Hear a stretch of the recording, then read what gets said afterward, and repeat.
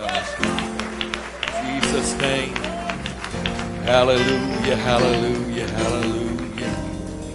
Hallelujah. Praise God. Praise God. Turn, please, to 1 Peter chapter 3.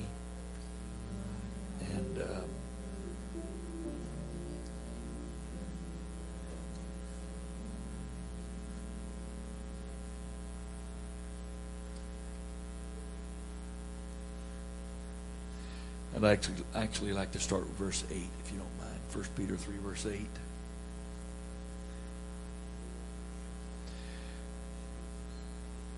Finally, be ye all of one mind, having compassion one of another. Love as brethren. Be pitiful, or full of pity. Be courteous, not rendering evil for evil or railing for railing, but contrariwise blessing, knowing that ye are thereunto called, that ye should inherit a blessing. For he that will love life and see good days, let him refrain his tongue from evil, and his lips that they speak no guile. Let him eschew evil and do good. And everything I've just read is summed up in this last phrase.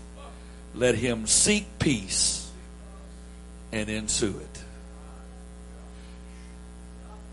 Everything from verse 8 through verse 11 is summed up in the last phrase. Let him seek peace and ensue it. The Amplified says in verse 11, let him turn away from wickedness and shun it. No. I'm going to read a little bit. You've been sitting a while.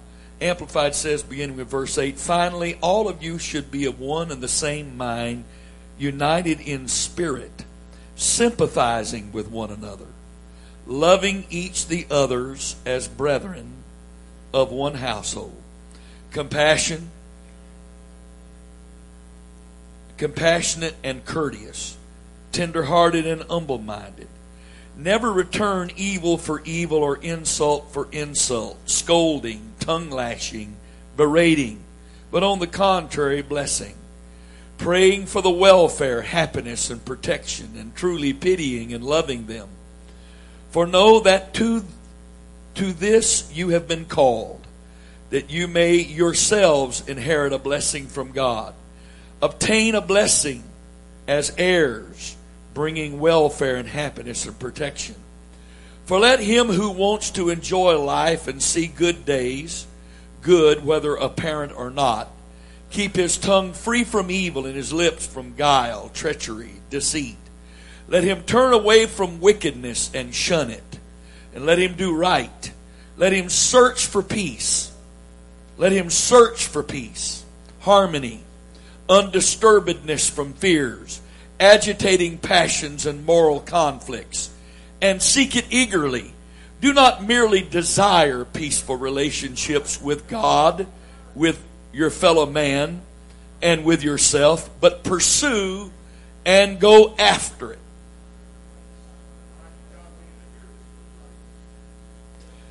Living New Testament, of course, it's not a translation, it's a paraphrase.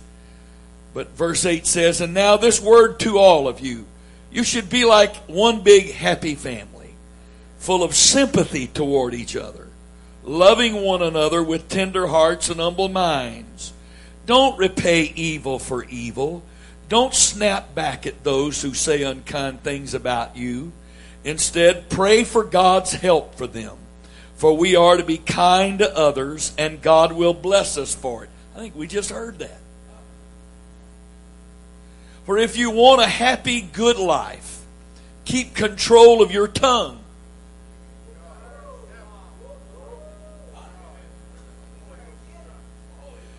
If you want a happy, good life, keep control of your tongue. You mean a lot of the folks that go around claiming to have the Holy Ghost that haven't had any real joy in so long that it's a direct result not of their circumstances, but of their own tongue. If you want a happy, good life, keep control of your tongue and guard your lips from telling lies. Turn away from evil and do good. Try to live in peace, even if you must run after it to catch and hold it. Hallelujah. God bless you. You may be seated. Amen. This is part B of yesterday. And I apologize if for whatever reason you weren't able to be here. I don't have the time to catch you up, so hopefully this will be relevant to you otherwise. The Lord has called us to peace. That's our calling. Peace. To be at peace between us and God, to be at peace between us and others, and to be at peace with ourselves. God has called us to peace. He's called us to peace by the preaching of the gospel of peace. That's what the Word of God says, the gospel of peace. The gospel, of course, is good news. And peace is good news. And there's good news, you can have peace. I've been known as a very intense person. This is not true. I am not intense. Intense means you're in tension.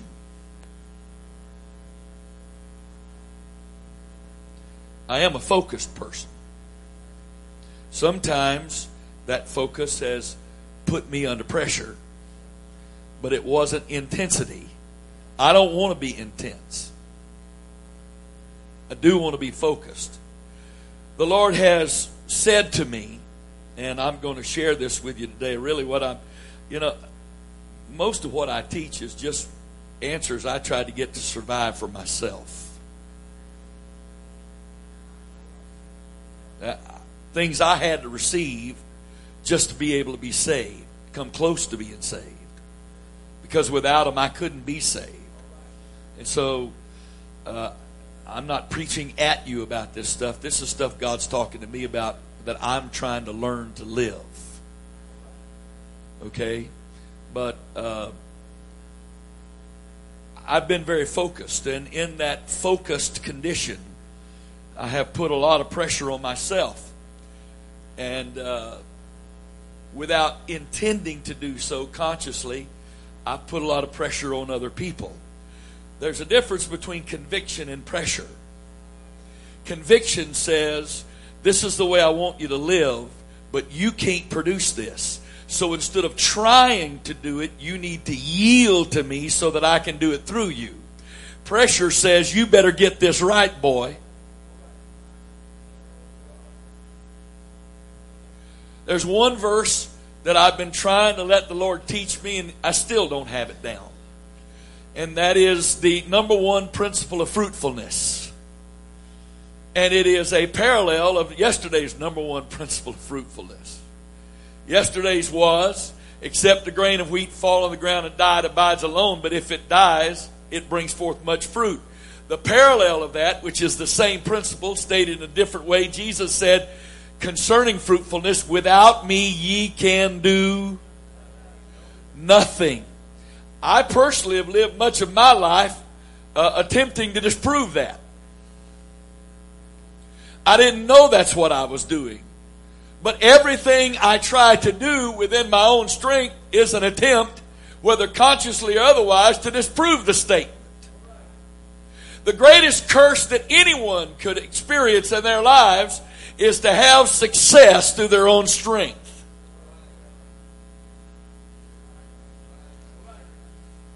The greatest curse is for things to work when you're using your personality, your ability, your intellect. If you can make stuff happen through your flesh, you're cursed. You're cursed. The Bible says it. Jeremiah. Blessed is the man that or cursed is the man that trusteth in man, maketh flesh his arm. That's cursed. Whatever I'm doing through my own strength is not only cursed, but I'm cursed because of it. Because if I succeed, it only reinforces that that's the way I'm supposed to do it. Which brings me farther and farther away from trusting God. What the Lord is trying to teach me is He has not called me to live in pressure. He's called me to live in peace. He's called me to have peace, not pressure. I quoted or read the verse to you yesterday that says, Jesus said, I've come to give you peace. In the world, you're going to have tribulation, Greek word thalipsis, which is pressure. But be of good cheer, I have overcome the world. He said, I'm going to put you continually in situations that cause you pressure. But it is never my will for you to internalize that pressure and put it upon yourself that somehow you've got to solve it, you've got to fix it, you've got to do something about it. It is my will for you to continually take the pressure and give it to me.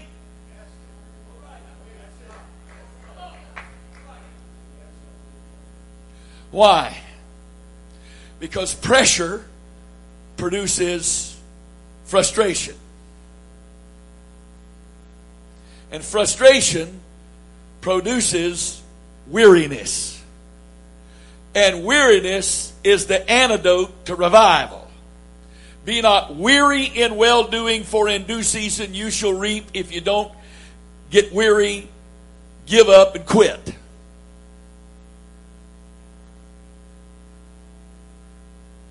So what does the devil do if he wants to keep the church from having revival?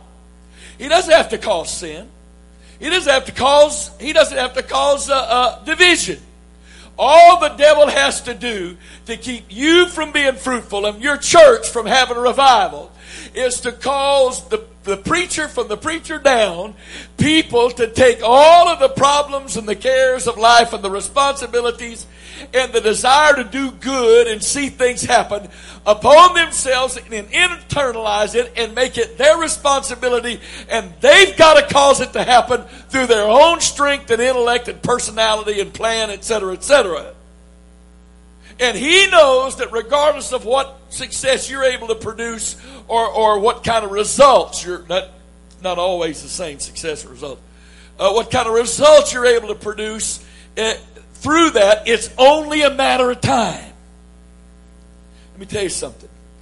The reason so many pastors get burnt out is that you can't pastor what flesh has produced.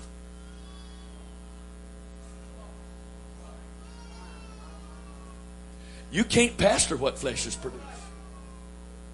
Every tree your Heavenly Father hasn't planted, He's going to root up. So that means if my flesh, through my personality, got them in the building, through my cute little schemes, through my little deals, I get them in the building, and through my flesh, I scare them to death so they come down and pray a little bit, and talk in tongues a little bit. But as was said yesterday, God doesn't participate in shotgun weddings. The Lord said, I never accepted them. You got them in, but I never accepted them in. Now when they come with their problems, there's no grace and anointing to help them with the problem. So you carry those kind of loads yourself, and after a while, you get so worn out.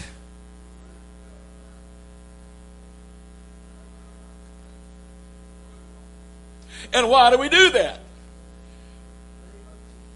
Now, I'm not picking on anybody here. Honestly, this man knows I love him, and I love him, and I love these guys are my friends, and not a lot of people have enough courage to give me a microphone. There's not a lot of guys that have that kind of courage. You got it.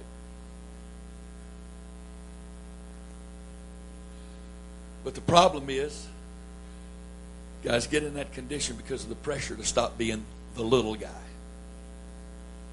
That's right. That's right. Well, what do you do with a guy that's had some results by other people's standards that still feels like the little guy inside?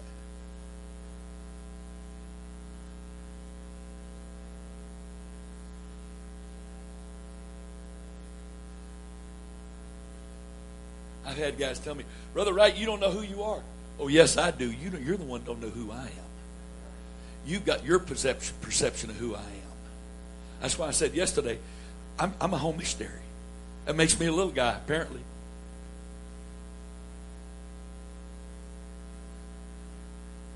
And I feel like a little guy. But the Lord's trying to teach me this. Results has nothing to do with all of that. Greatness has nothing to do with the size of the church. Greatness has to do with how devoted you are to finding and doing the will of God every day. There is nothing else that's success. I mean, the Savior of the world is walking the face of the earth, and heathen come up to him and want to be dealt with. And he says, I'm not dealing with you. I'm just dealing with lost sheep of the house of Israel. But the world's going to hell. It's not my problem.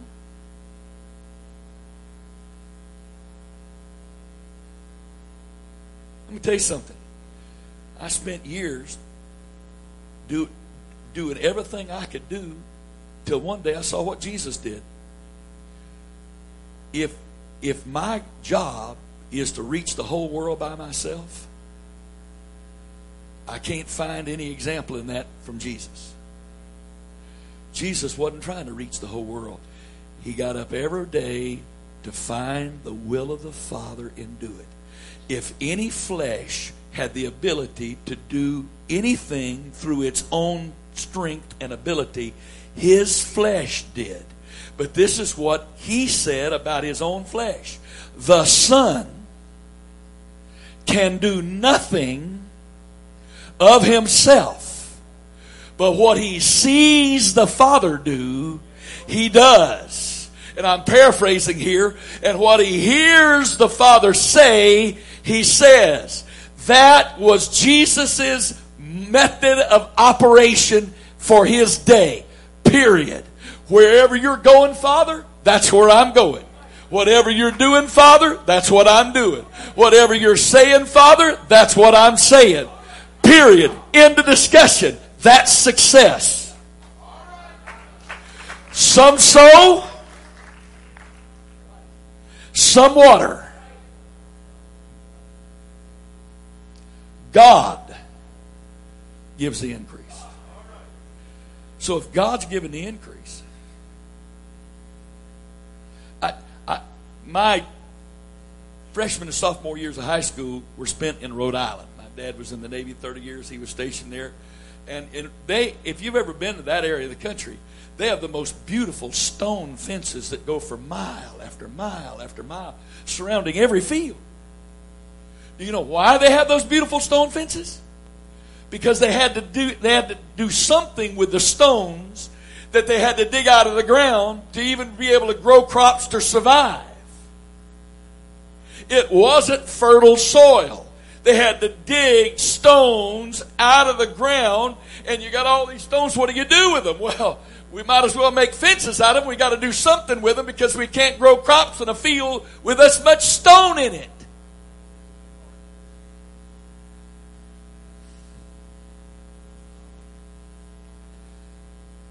Well, you know what? If you had two farmers that took raw land, one in Rhode Island and one in some bottom land down here in Louisiana or wherever, that's just, the dirt's just as black as it can be someplace, and you give them both 5 years to see which one's going to have the most productive farm, same amount of work, same amount of effort, same amount of knowledge, same amount of skill, you're going to have two completely different results.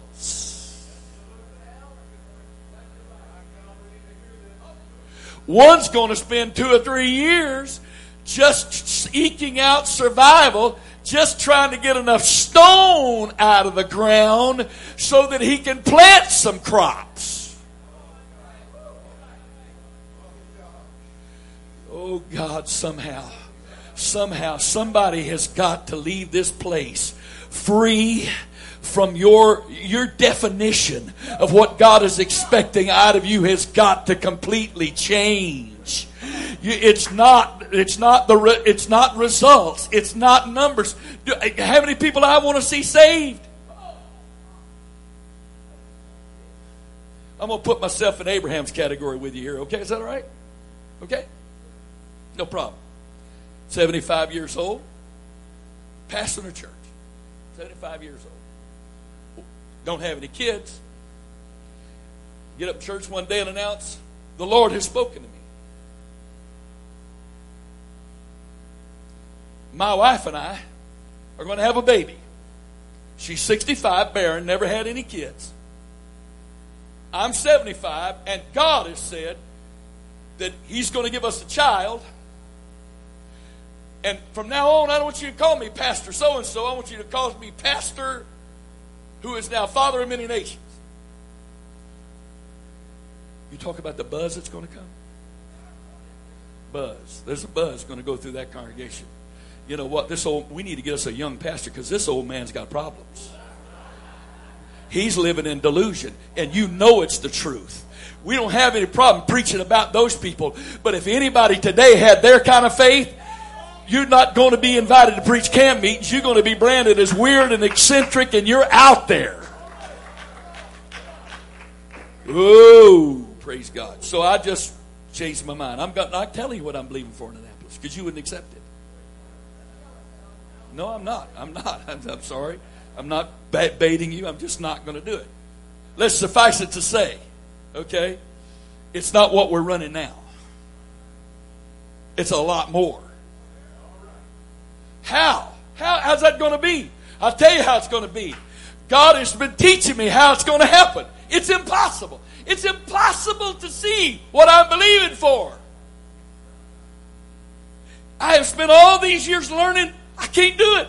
I don't have the personality. I don't have the ministry. I don't have the ability. I don't have the intellect to produce what God said He's going to do. So what is He trying to do? He's trying to teach me how to get out of the way so He can do it.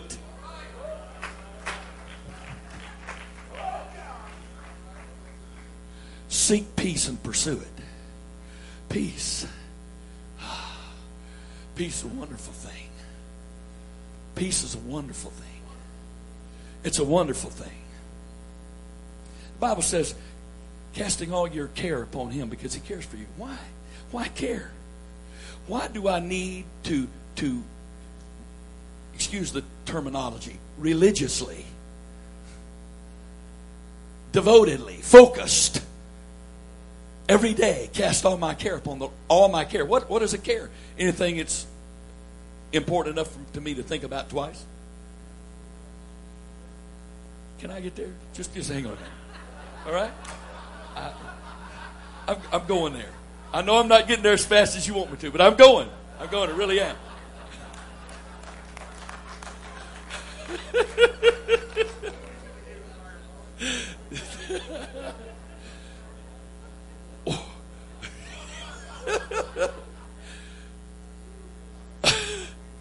We are brothers, that's right.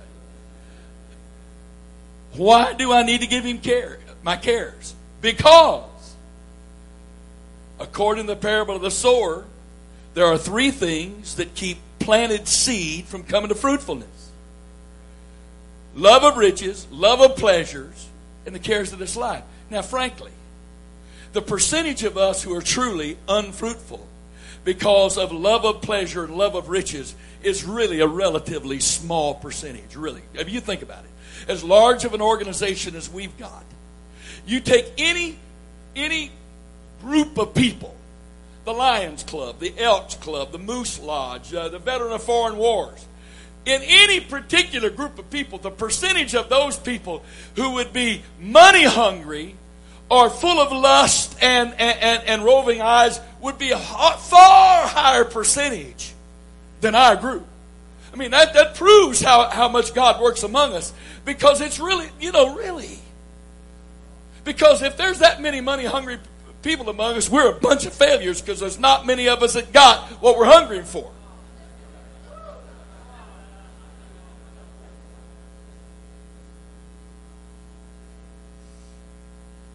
And while I can't speak about the lust thing, I know one thing. I may be old, but I'm not dead. And I'm very thankful that I'm happily married to Jesus and my wife. Because, but for the grace of God goes me and you and all of us. But for the most part, the people I know and fellowship with are pure-spirited people. They may be humans, but they've got a right spirit. They love God. Doesn't mean they're not interested in that other. They just want to do it like God wants it to be done. So what is the thing that's keeping the body of Christ from being so fruitful? What is it? Let me tell you something. You and I know that if we're greedy, we need to repent for that. My God, my God, my God, my God. Here it comes. You ready? You ready? Here it comes. We know if we're greedy, we need to repent for that.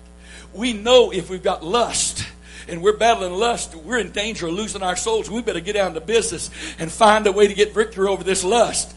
But do you know how many of us that don't think it's any big deal that our lives and minds and hearts and spirits are full of worry and full of fear and carry all kind of pressure and problems and weights?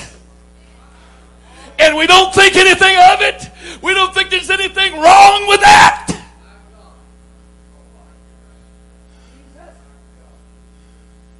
My God, my God, my God, my God. We need to pray here just a minute. Some of us need a revelation that it's just as wrong in the sight of God for you to carry your cares and not give it to Him as it is to be greedy and lustful. Come on, we need to pray right now. We need a revelation. We need a revelation. The devil's got this down pat. He knows that with the Holy Ghost, we're pretty sensitive to greed and its dangers. And we're really sensitive to lust and its dangers. But we're just totally oblivious or ignoring the danger of carrying our cares. It's not our lust that's keeping us from being fruitful. It's not our greed that's keeping us from being fruitful. That's such a small percentage of us that it fits. The one it fits, almost all of us, is our cares. Casting our cares upon Him because He cares for us. Casting our cares. Casting our cares. Casting our cares. Casting our cares. Casting our cares. How often do I need to do this? Every time throughout the day, it comes on me, and my mind gets a little trouble over anything. My spirit gets a little agitated. When that disturbance of my mind comes and the agitation of my spirit comes, I have just admitted it's a care.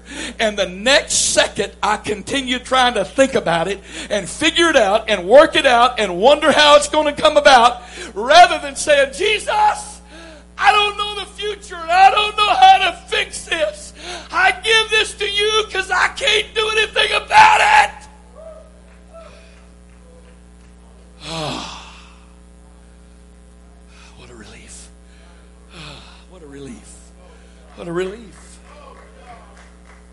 Oh, it's just Brother Wright again. His extremism. Really? Let me tell you something. You know what? Let's go back. Let's go to, again, Philippians chapter 4 and verse 6. Philippians chapter 4 and verse 6. Listen to it. Be careful for nothing. The word nothing in the Greek means not even one thing. It's a strong word. Nothing. No thing. Nothing. What do you mean by that, Brother Wright? Anything that crossed my mind the second time that begins to produce any kind of agitation of my mind or disturbance in my spirit is a care. And He wants me to give it to Him.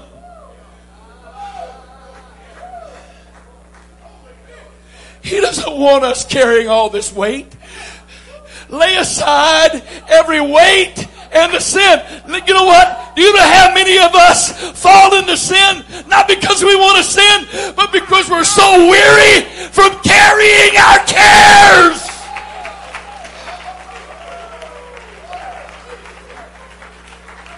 We're so weary We're so worn out mentally, emotionally, spiritually from carrying our own cares that when temptation comes along, we don't have the strength to overcome it. Lay aside every weight and the sin. The sin comes after the weight. What's a weight? It's a care. It's a care. It's a care. Let's pray right now. Let's pray. Let's pray. Come on, let's pray. Come on. Come on. Come on. You know what? Don't stop praying. You know what? I acknowledge to you to live like this. You got to have a closer relationship with God than you've ever had before. Isn't that the idea? It's the idea. If I want to get closer to Jesus, I've got to remove the things that are between me and Him. I'm going to tell you something. More than sin between me and Him, it's the cares that I'm keeping and not giving to Him that are between me and Him.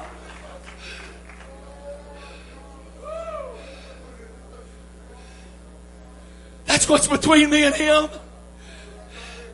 You know what?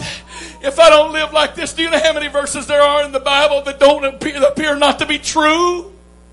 They're not true. Come unto me, all you that labor and are heavy laden, and I will give you rest. Take my yoke upon you and learn of me, for I am meek and lowly in heart, and you shall find rest for your souls. But I believe, I don't want to get the theologist. Paul said in Hebrews, that's my opinion. Paul said in Hebrews, he that has entered into his rest has ceased, not from his sin. He that has entered into his rest has ceased from his own works. Can I say own efforts? Depending on his own strength. Yeah, because that's the only way that verse makes sense. His yoke is easy. His burden is light. Yoke is easy and his burden is light. What am I carrying that's between he and I? Martha was so cumbered with serving. She was so weary. All the crowd came, and Mary had been traveling with them, and they all come in the house, and Mary should be in the kitchen helping, but she's not. She's sitting at the feet of Jesus, where you always find Mary. And she's sitting there still. One more question, Jesus, one more question. She's been out there traveling. Well, why would she do that at home? Because out there she's having to share him with all the men or whatever. And apparently the disciples are outside or someplace. We don't know where they are. They're not even mentioned in the scripture. So here's an opportunity. She gets him to herself. And so, yeah, she ought to be in the kitchen helping. She ought to be serving. Oh, let me tell you something. When your serving gets in the way of your relationship with God, that doesn't please God. That word serve there in the Greek is diakonia, which is the same exact word from which we get the word servant, the servant of the Lord. It speaks of serving God or ministry. When your ministry gets in the way of relationship, you're not pleasing God. When you're visiting the hospital and you're counseling and your administration and all of that stuff, when you're so busy serving God that you don't have time for the good part, doesn't please God. Doesn't please God. Let's pray again. Let's pray. Jesus' name. Jesus' name. Jesus' name. Oh, what griefs, what peace we often forfeit. That's what you're saying. Oh, what peace we often forfeit. Oh, what needless pain we bear. Oh, because we do not carry what? What? How many years have we been singing that song? Everything. Everything. I don't always have to get on my knees to do that. Sometimes I ride down the road and say, Lord, I release this to you. I release this to you. I don't know what to do with this. Here, take it, take it. Here, God, have this. You can have this. Take this, take this, take this, take this, take this. Because I know me. I'm hard-headed and I'm stubborn and I'm self-sufficient. Put those three things together, they're enmity against God, because it's carnality. That's the definition of carnality. It's not sin. It's dependence upon flesh to do spiritual things. Carnality is not living in sin. Carnality is depending upon flesh to do spiritual things. And the carnal mind is enmity with God. And it cannot please God.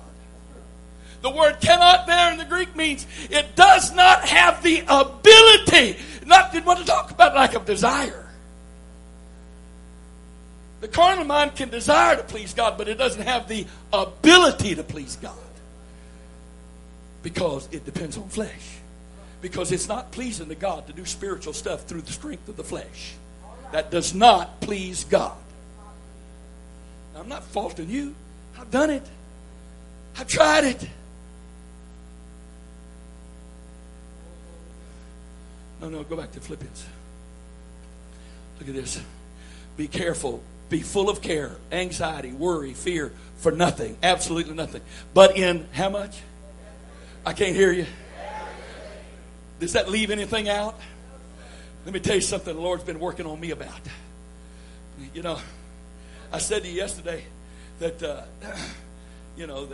the Lord's been talking to me about this desire for control. When he's tried to talk to me about this in the past, I've quoted to him all the stuff I have delegated and given up. I mean, I can't tell you right now who's in my Sunday school classes. I don't know who my head teachers are. I've got a superintendent that I've trusted, and all he does is clear with me. I'd like so-and-so to be in Sunday school. Fine. He puts them where he wants them. I don't ask. I don't need to know. I got other things to think about.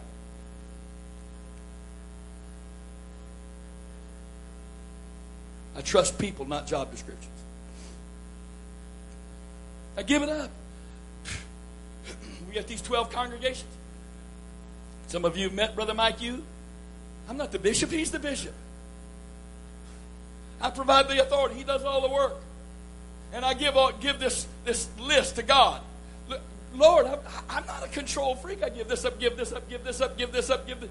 Lord, I'm not a control freak. No. I don't mind trusting God and others with the work of God, with the lost, with this, with that, the other. But the bottom line comes out of this. The Lord said, oh yes you are. You're the servant who spent all day doing my work and who comes in from the field and says, that was your time, this is mine. My time. You ever use that term? Ooh, God's working on that. My time. You see, if the Lord wants me to work 18 hours a day, no big deal. Happy to do it, Lord. You want me to work 20 hours a day? Give it to you, Lord. As long as just give me a half hour that I control today. That I don't have to ask you what you want me to do during this time. Just I want part of my day I can control. Yeah. That doesn't fit anybody here, I'm sure, but it's me. He says, and you want what from me? Oh, I want all of you, Jesus. Oh, really? And I should give myself to someone? I was talking to a man one time. He told me this story. He said the Lord was talking to him about trust. He said, the Lord told me that trusting God is like a father who is walking two small sons, one holding one by each hand, and walks them up to a curb. And the father says to the sons, let's wait here. There's a car coming. One son pulls his hand loose from the father, bolts out in the street, and at the last second, the father has to jump out there and rescue that child. And the man said, the Lord told me I'm like that son, that I've boasted about how many times he's rescued me at the last second, when all I've acknowledged is I haven't been trusting the Father. All these, hey, you know what that fit me? I can tell you about the last second rescues in my life. I have a long inventory of them. But the other son, his hand peacefully, without attempting to influence the father, stays in the father's hand. You know what? That boy doesn't even know whether there's a car coming or not. He's not looking for the car. He's watching the father. The father stops, he stops. The father starts across the street, he goes across the street. That boy does one thing and one thing only. He devotes himself to keeping his hand in the hand of the father, moving when the father moves and not moving when the father doesn't move. And the man said to me, the Lord said, which one of these two sons do you think I'm going to trust my greatest promises to? The one that's always rushing out there doing his own thing, I have to rescue him? Or the one that's not even interested in the promise, except whatever glorifies me, all he's interested in is just staying in step with me.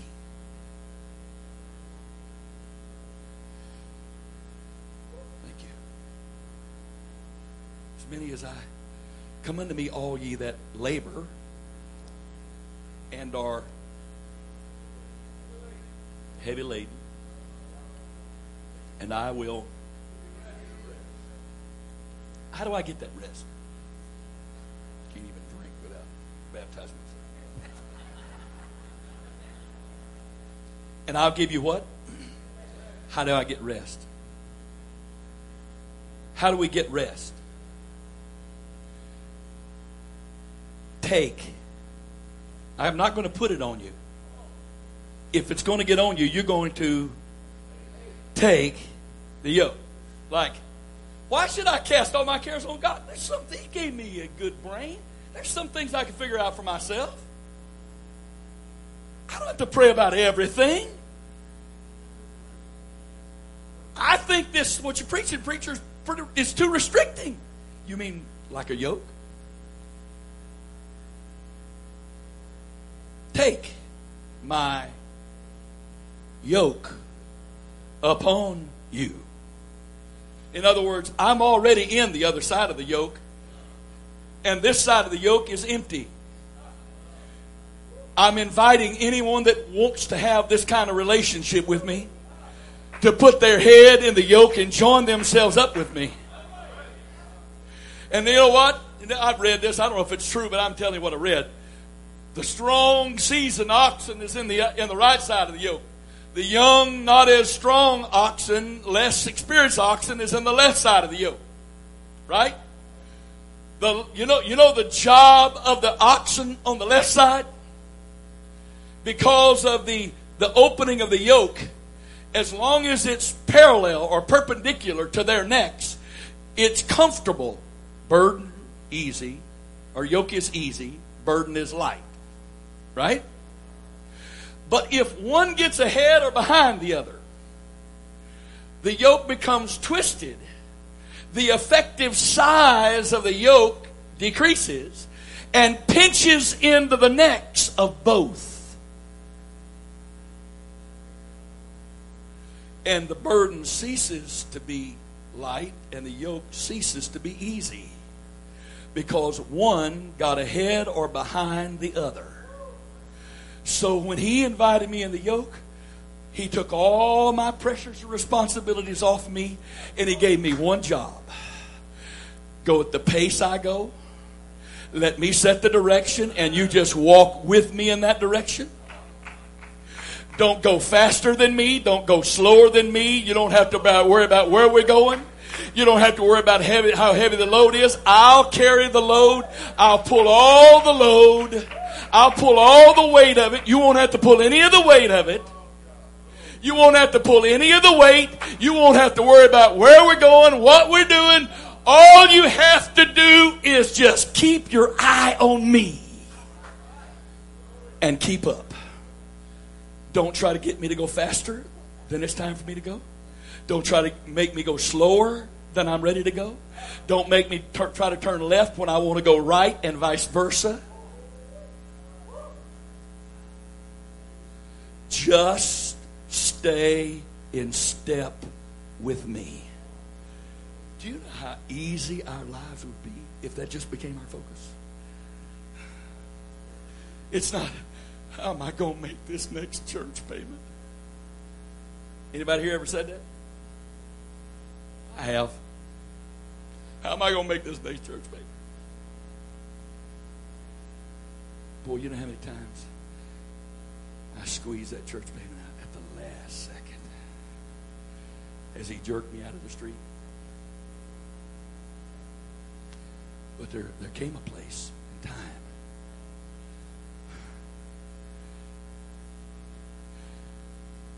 where I realized that I couldn't live like that. I couldn't carry the weight of that church payment every month like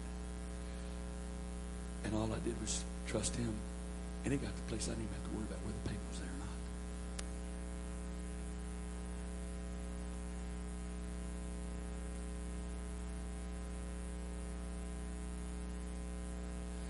Oh, what peace we often forfeit.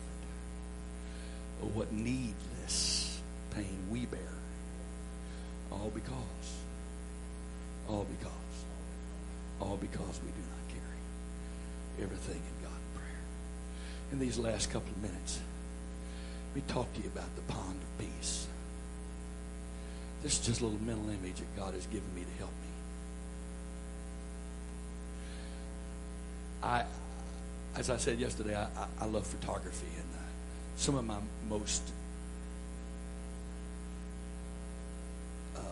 some of the scenes I'm most excited about shooting is when you can find water that's really still and gives you a perfect reflection. I was on a golf course one day. I know that probably sends me to hell some nights, but that's okay. I pray on the golf course, and so I guess that makes it a little okay. Lord, forgive me my anger. Right. I was on a golf course one day. Sometimes I carry my little pocket camera with me in case there's an interesting shot. And I was at this one particular green. Just off to the left of this green was a beautiful pond, and there was a house. There was nothing spectacular about the house, but the water was perfectly still. And I whipped out that camera, took a couple of shots. And when I got them back from the developer, I was amazed. I took that picture. I said, which is the real and which is the image? Which is the real and which is the image? And people would turn that picture upside down, and they'd turn it again and turn it again, and they'd say, this is the real. Nah, that's the image. See? And I'd point out a couple of things so you could see which was the real and which was the image. Because that pond was so peaceful. It perfectly reflected.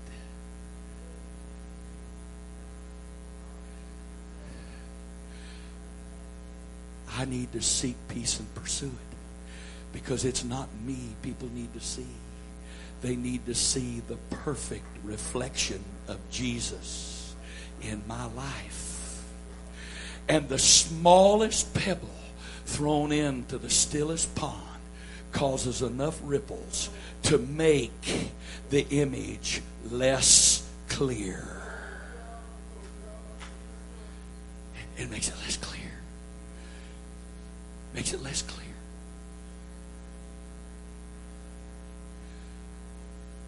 Seek peace and pursue it. Paul said, ye are dead and your lives are hid with Christ in God. What does that mean? It means that I have so surrendered not just my life, my ministry, my time, my health, my day, my hour, my minute, my second, my moment to God. That it's not me anymore at all. And my concern is not how well I preach and who's going to be impressed and invite me to come. Or my concern isn't doing enough work to get the numbers up so that I can be known enough in the district that my name will be on a nominating ballot for something. Hey, I'm not 27.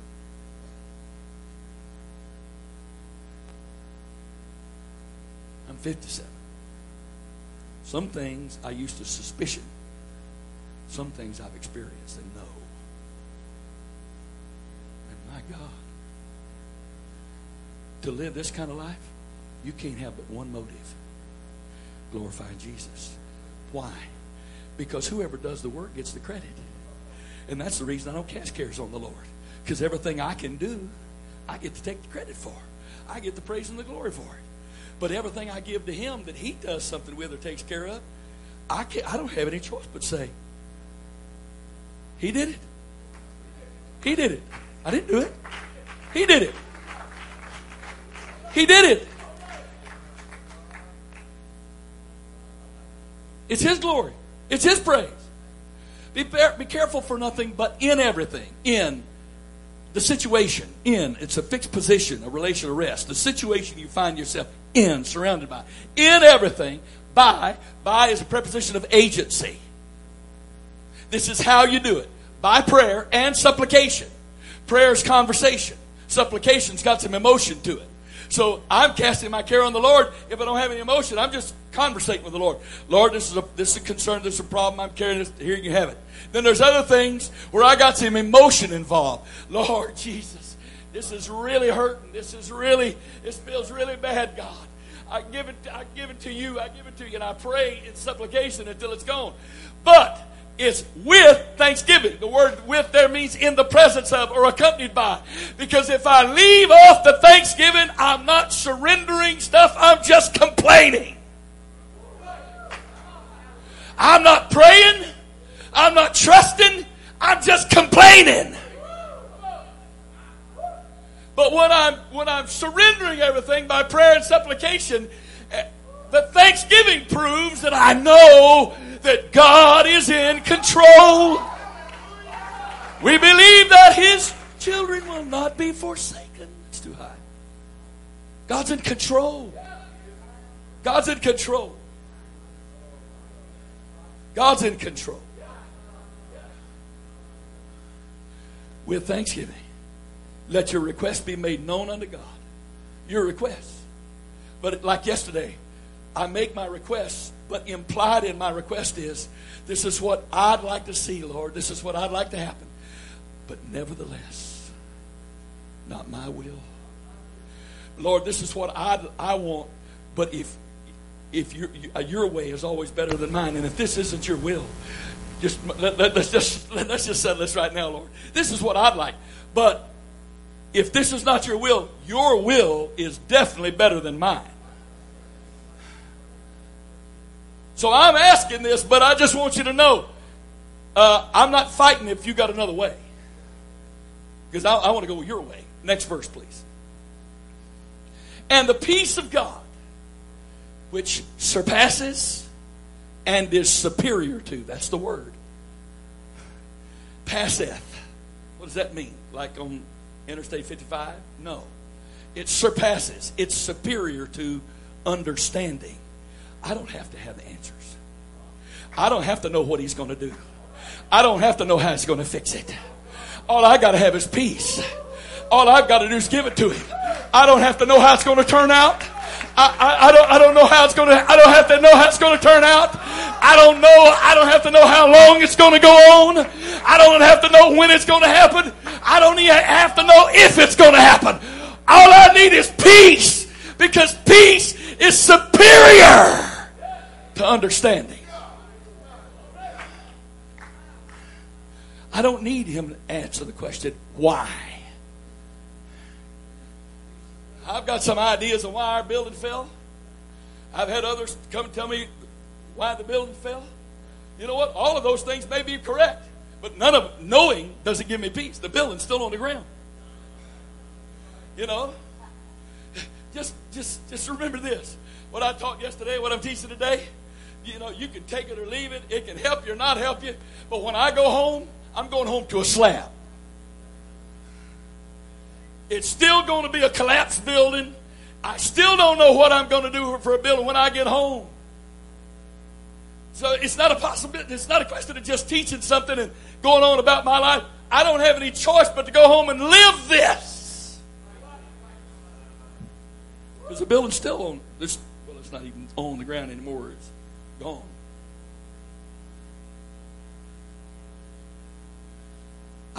It's not going to put that building back if he tells me why. Why did my son die? Why did my wife die? My husband died. Why did this happen?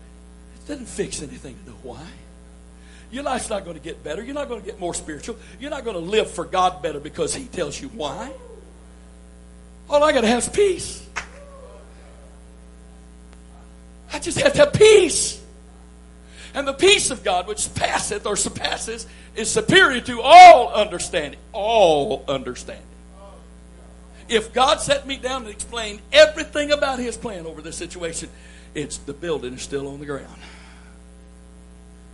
I still have to find peace with the fact that it's gone. It's gone. Shall keep. The word there, keep, guard, preserve, garrison. It's your protection. Peace is my protection from the pressures, problems, and pain of life.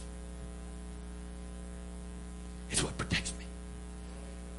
Peace guards my heart and mind. So my mind, peace guards my mind so the devil can't come and question God. And peace guards my heart so that I don't get bitter. What did Jesus say to John in the jail? He said to John, blessed is he that's not offended in me. Blessed is he that's not offended in the way I run his life. What is that to thee? Follow thou me. That's right. Yeah. Let's pray. Can we pray? You know what I really... my personal hope is, I don't know what all God's purpose is and all this. He didn't tell me. You know what? While you're praying, you know what my hope is really today, from what you've heard from my part from today and yesterday? Not that you got all of this, but that you've heard enough to want to go home and get your concordance out and read every verse in the Bible on peace. I feel like that from my perspective, I will have had some impact if nothing else happens, but you just go home and read every verse on peace and the context of it and say, Lord, what have I been missing here? I'm 57 years old. I've had the Holy Ghost almost 46 years. I didn't know all this stuff about peace. He's been trying to teach me. He's been trying to teach me, but I haven't been willing to let go.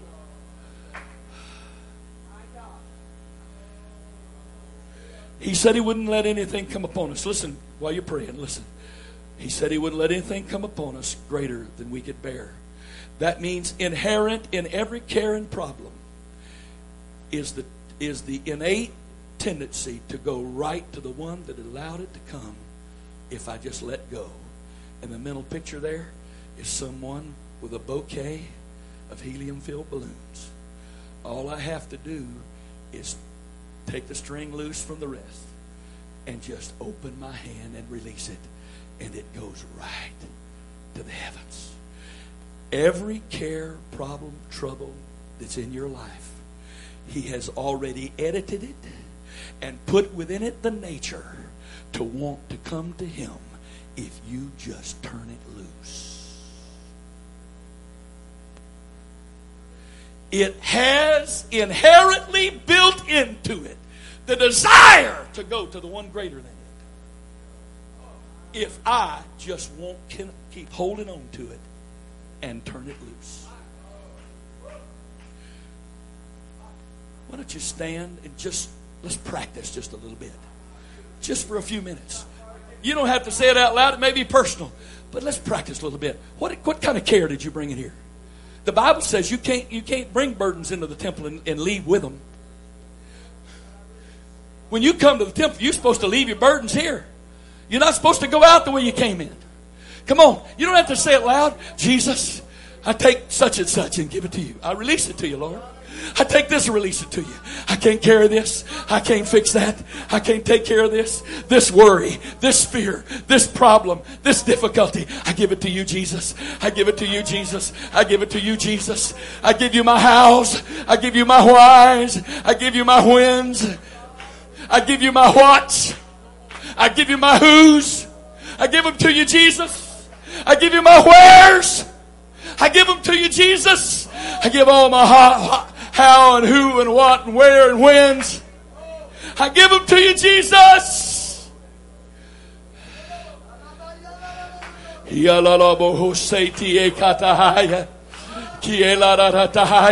Come on, just another moment or two. Some of you got to do this enough just to begin to feel that it really does work before you go do it on your own. This is the lifestyle of peace. This is the way of peace that I talked about yesterday. The way of peace. We've been called to live in the way of peace, the lifestyle of peace. We're called of God to live the lifestyle of peace.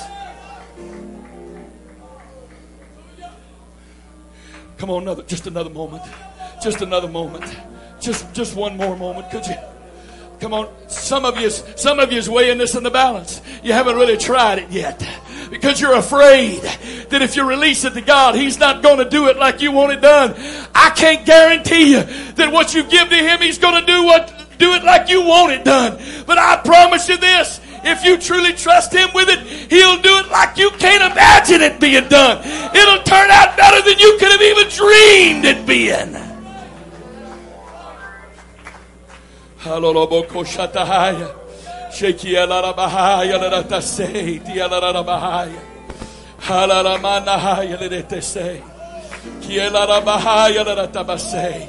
Hallelujah, hallelujah.